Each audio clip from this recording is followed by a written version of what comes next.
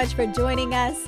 This is Unlock You with Dr. Shannon Crawford. I'm a clinical psychologist, leadership consultant, and a really big fan of you getting to fulfill your life purpose. I want you to get unstuck and unlock your potential relationally, emotionally, spiritually, and vocationally. Thanks for joining us, and let's get started. Welcome to Unlock You with Dr. Shannon Crawford. And I've been brainstorming. I've gotten a lot of feedback from our listeners and viewers like you. And I want you to know that I take it seriously. And I really do want to hear from you. That if there are specific topics that you want us to cover, I will do my darndest, whether myself or a guest or both, we will cover those topics. And as I've been brainstorming, I feel like there's going to be a series of just covering lots of different angles of anxiety and depression and relationship dynamics. Those are obviously three things that we work on a lot in therapy and that bring people into my office. And so my passion is to take some of those common insights and tools and keys that I may say all day long to various people throughout the day, and then try to share them the best that I can. And obviously it's hard because in psychology, there's not like a quantum physics or a thermodynamics law. It's more, everybody is so nuanced and your experience is so unique to you. But if there's something universal that might help you or a friend of yours and you'd like to share this with them, then we would love to be an asset for your life and for your emotional and mental health. So starting with depression, depression and anxiety are actually basically a very similar disorder. It's just flip of the same coin. It's where we are in the spectrum of control. So control is that unconscious desire to feel like I have the illusion of control, that I can control my circumstances, my mood, my experience. And it starts really young. One of our earliest defense mechanisms is called the moral defense. I don't know why it's called that. It's just a name. It means that the child has a belief that if somebody is bad in a scenario and something bad happened, it would be safer to believe that somebody else is good, that's protecting and providing for me and bringing my next meal, and that I'm the bad one. And that's where shame comes in. So in the psychosexual stages or in the psychosocial stages, whether Freudian or Erickson, you'll see this really early entry of shame. And shame is actually a protection mechanism, interestingly enough. So your defense mechanism of shame is trying to protect you from realizing you're not in control of your own life. It is safer psychologically to think, well, I must be the bad one. If I had just not said that, if I had not thrown my cereal, if I had just obeyed, if I had just been a better child, then my parents wouldn't have divorced. That person wouldn't have touched me. I must have asked for it, the abuse, the yelling. It must somehow be my fault. That is a condition of the soul to try to defend against our own vulnerability in a broken world. And so starting from a very young age, we will get mad at our caregivers, siblings, other people that we would like their approval, teachers, principals, whomever. And we will put that shame back on ourselves as a form of control. So if you think of everything in terms of I am in control, I'm out of control, and that spectrum. So the rest of our lives, we're now asking the question, am I in control of my world? Now, there's two different things to tease out in control. There's the fruit of the spirit, which is I'm the steward of my life. So I do have control and responsibility of brushing my teeth or not, getting out of bed or not, going to grad school or not, being nice to strangers or not. I have that stewardship. And so we're going to use the word stewardship, and then we're going to use control at the macro level, at like the big picture. Am I in control of my world, my relationships, the dynamics, what happens and what doesn't? And so a big part of anxiety and depression, if you think of it on a spectrum of control, is where we are in that trajectory of trying to navigate, where am I in macro control? So when I say that, what I'm saying is at an unconscious level, if I believe what I do matters. I can control me. Okay, daddy just yelled at me, or mommy just left the room, or that boy just said that mean thing, or that racist comment was just said, or whatever may have just happened and it just hurt my heart, or that sexual event just happened. Human nature is to take control of that, somehow make it my responsibility that I am bad, that I somehow deserved that. And so anxiety then pops up and says, well, if I never let that happen again, if I never show my vulnerability, if I never put myself in being around those kinds of people or events, what you're doing is now picking up an anxiety orientation as a protection or defense mechanism against feeling your own pain. So anxiety is actually, at an unconscious level, something you have learned to adapt in your life to try to protect you. That's the irony of when people try to work on anxiety and depression, they often get stuck. We'll start plateauing. We've made so much progress, but often people will go through a plateau period where they no longer make progress.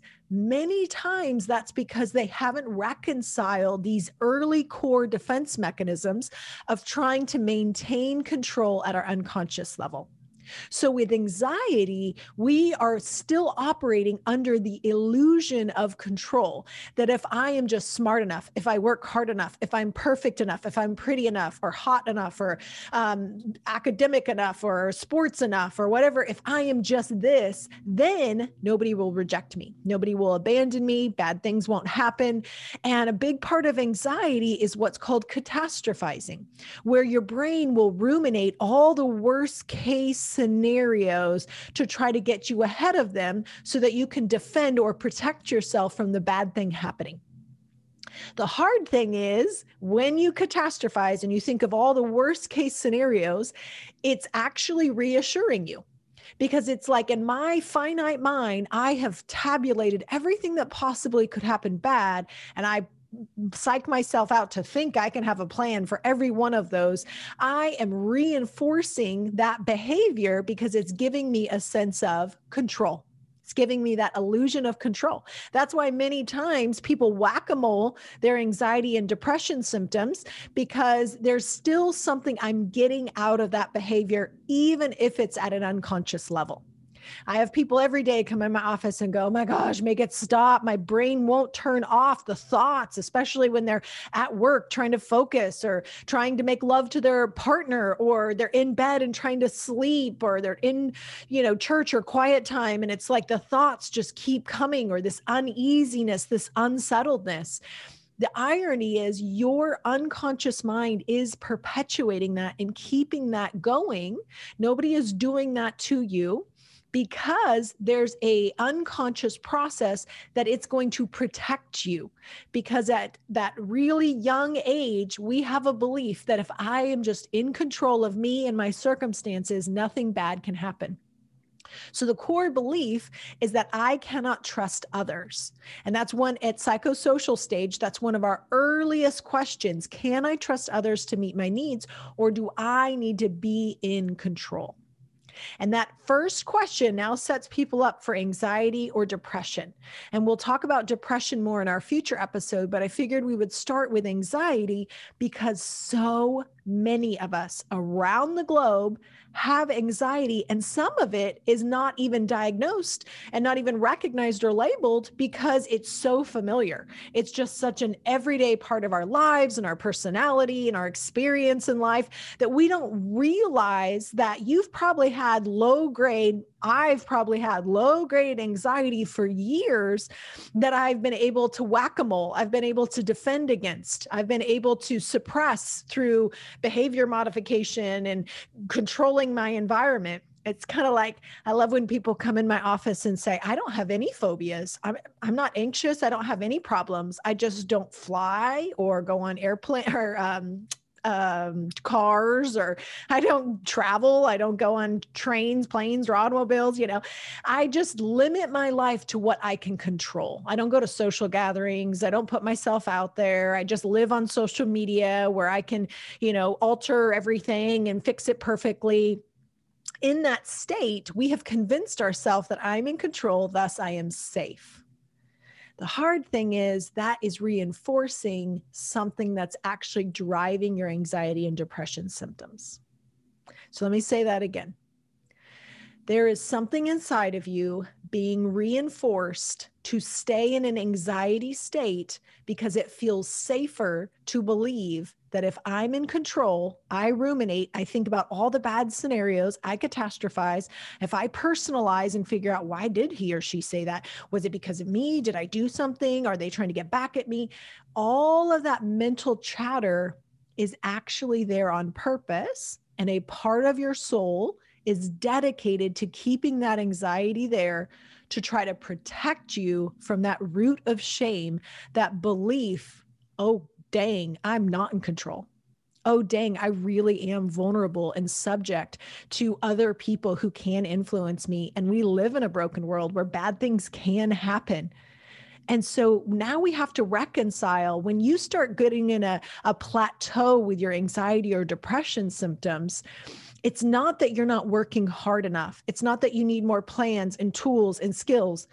It's that you need to step back and figure out what part of my soul is keeping that symptom in place to protect me from something even more deep, painful, vulnerable inside. And that's where we have to reconcile. I am not in control. I am scared. I am vulnerable. And I am now requiring somebody who's outside of me, who is bigger than me, to take care of me.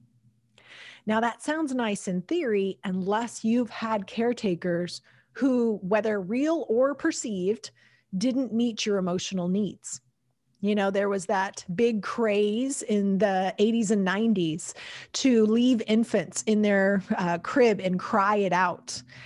And so that was one of the worst things that could have ever happened. I mean, there's probably worse things, but psychology land, that was a terrible, terrible idea to cause an infant to self-soothe when they don't have the capacity to self-soothe, because that's a skill that's derived only through relationship and modeling. So they get that from attachment. And then later in toddler and childhood, they can learn to self-soothe because they have a template, they have an experience to draw from. But to do that in infancy is actually one of the worst things you can do to a child, because now their soul is anxiously leaning toward relationship through attachment by crying, but the caregiver never comes because they're teaching them to self-soothe. What's actually happening is the child learns to stop crying, which parents go, man, it works. This is fantastic. But the soul of that child, and for many of us, I know my mom did this because, that was just the trend. That was the pop psychology, which we need discernment of what we're just listening to as pop psychology, especially with social media. Everybody has an idea. Doesn't always mean it's a good idea. That you would just leave the toddler or the infant crying, or the toddler or whatever age. And what that's doing is now the child is taking in a core belief. Others are not going to come. They're not going to meet my needs. I need to be self-dependent, self-sufficient, self-reliant, self. And so if you think about it, as an infant, you're laying in a crib, nobody comes, you don't have to be horribly abused, nothing bad has to happen, nothing dramatic. But if the soul of that child says, I have to rely on myself, and you know that we know at that age, I can't. I'm scared. I'm overwhelmed. I don't even have the capacity to feed myself or change myself or pick myself up or soothe me. And so it creates this unconscious anxiety, this fear, this panic that I am alone, under-equipped, scared, and vulnerable in a big world that I don't know how to navigate. So in a pop psychology world that wants to give you the 5 steps to not have anxiety, I'm asking you to think deeper. I'm asking you to recognize maybe there are parts of your soul that got stuck doing an old role that's trying to help you, and to start honoring and thanking that part of you. That for 10, 20, 30, 40, 50, 60 years, that part of you has been allowing anxiety thoughts and feelings to surface so that you can stay in this place, in this illusion of control, to try to defend against the shame, the panic, the fear, the dread, the foreboding, that if the world really is dependent on me being in charge and in control in order to be safe, that's frightening. And so now we're going to think through all the worst case scenarios. And so instead of fighting against those intrusive thoughts, the panic attacks, the anxiety, the phobia, could we switch it? Could we now reparent, even at that really young age, that your ego, which is kind of that center part of your personality that modulates everything, if your ego, which is now getting healthier through life experience and healthy relationship, that just like if you were to bend down before a child who is feeling scared, what if when you're anxious, you bend down to that child inside and say, hey, I see your anxiety. I see that you feel scared.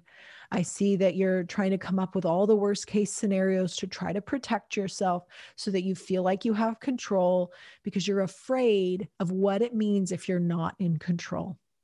And I want to honor pain, scared, disappointment, frustration, hate, anger that you might have felt when you were left in a moment, even though the parents might not have done anything bad, but you were left in a panic moment without a prefrontal cortex. You don't understand that they are coming back. But in that moment, it was real to you. And there was an enemy to lie to your little soul. You're on your own. You have to depend on yourself. Nobody's coming. There's something wrong with you. And that's why they're not coming, or that's why they're yelling, or that's why they're shaking you, or their face looks like displeasure. Can you slow down? Can you picture the you that went through whatever you went through? And again, it doesn't have to be big case trauma. It could be anything that to your soul felt like, I am a disappointment. I am a displeasure. I am not good enough. I am out of control. So I need to grab control. I'm not good. So I need to become perfect to try to overcompensate for all this latent anxiety, all this fear and insecurity that's never been properly acknowledged, ministered to, or healed. Could we slow down? Instead of just behavior modification, could you pull back and spend time letting your soul be tended to, being truly cared for? Because you're worth that, and your soul is worth that. And when you have the intrusive thoughts, which I know are so obnoxious, instead of getting mad, that would be a great time to say, thank you, soul. Thank you, part of me that's the worry wart that's trying to protect me from bad things. I love you. I appreciate you. I honor you. And I bring you into conscious awareness so that you can finally lay down that role, that you don't have to be in that posture anymore. You don't have to carry the weight of me defending against my vulnerability. And as we surrender that control, now new opportunities for growth can come.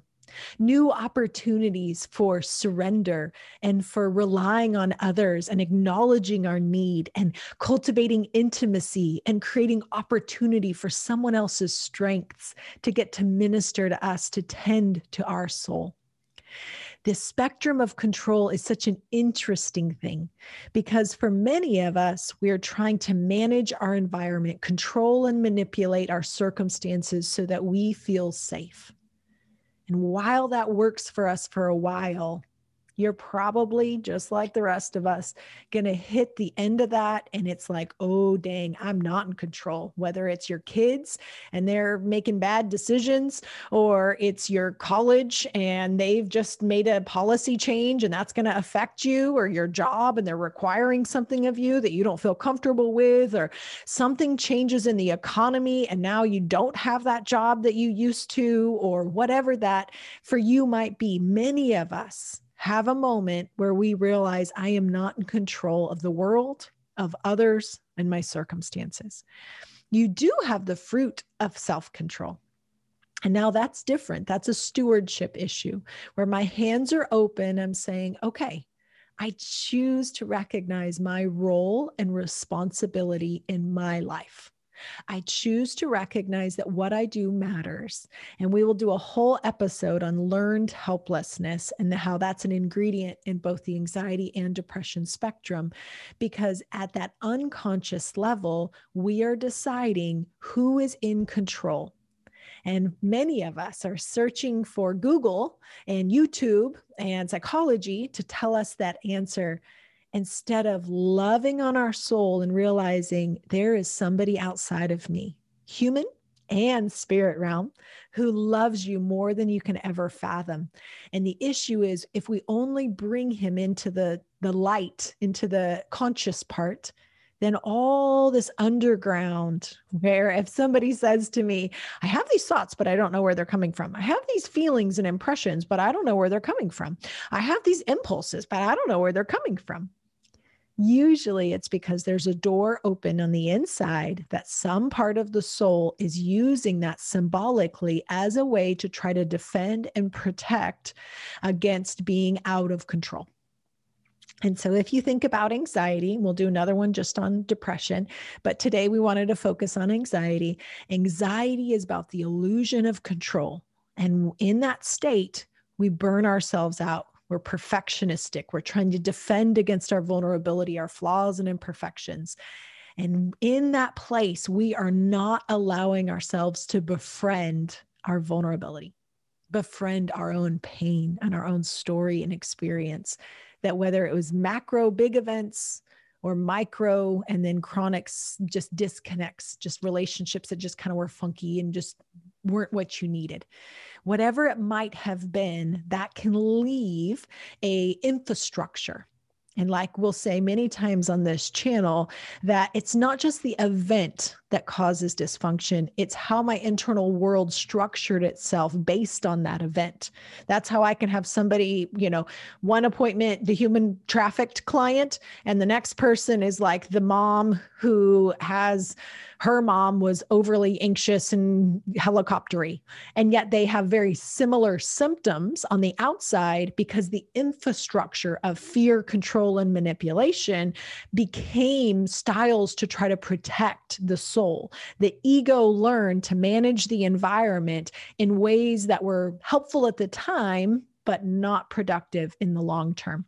And when it solidifies at that unconscious automaticity level, it's still running in the background, even though you're not thinking about it.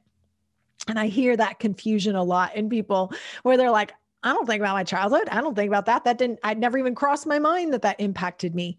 That's nice. It didn't cross my mind that my parents were speaking English. It didn't cross my mind that we ate with our right hand and, washed our hands after going to the bathroom. Like, that didn't cross my mind. Those are just things I was being imprinted by. Things I was being impacted by. And for many of us, we have learned to pick things up in this culture to function, to survive, to lower our anxiety, but it's keeping that anxiety in place. So I just want to take a moment to just breathe refreshing over you, that it's not a lack of willpower. If you're having panic attacks and you're struggling to go to work or get out of bed or be in social situations or fly on an airplane or go to the supermarket, whatever your anxiety is starting to kind of shrink your life, you're not bad. You're not weak. It's not a lack of willpower. Actually, many of you have very strong willpowers, and I'll always tell my clients, you're one of the strongest people I know. That's crazy. But it's just the opposite.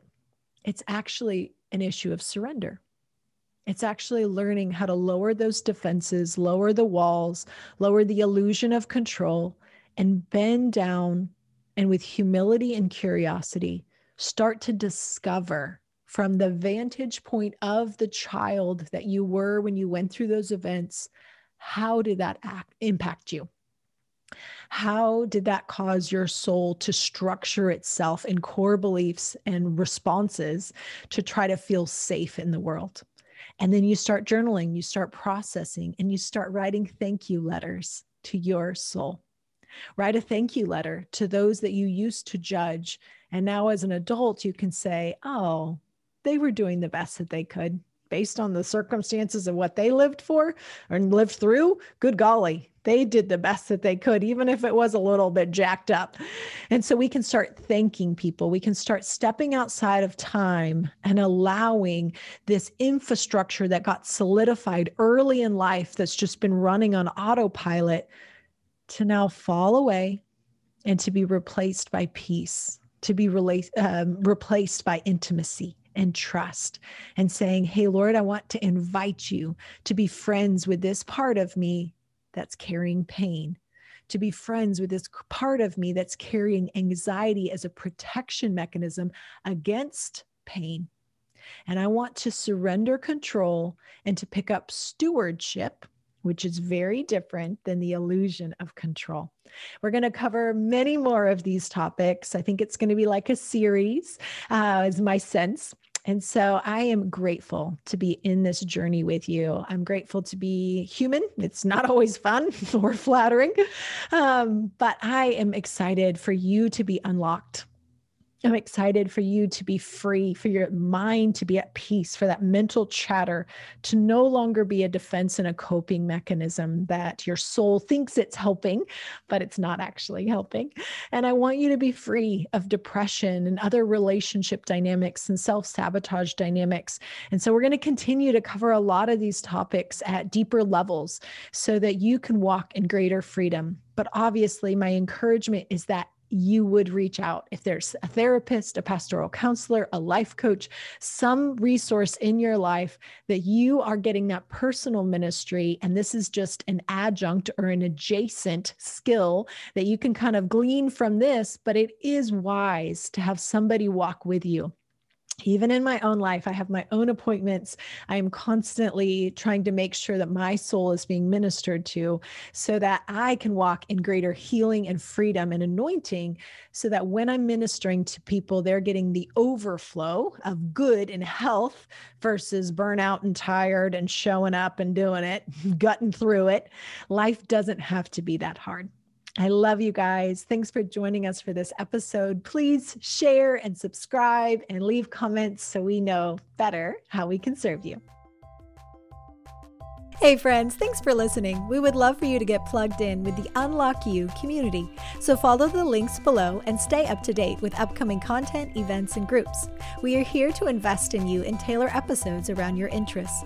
Post comments, and hey, if there are any specific topics you'd like to hear about, let us know so we can strategically build content that is meaningful to you. And will you share this podcast so we can invest into more amazing people? Be sure to hit subscribe so we can see you for the next episode.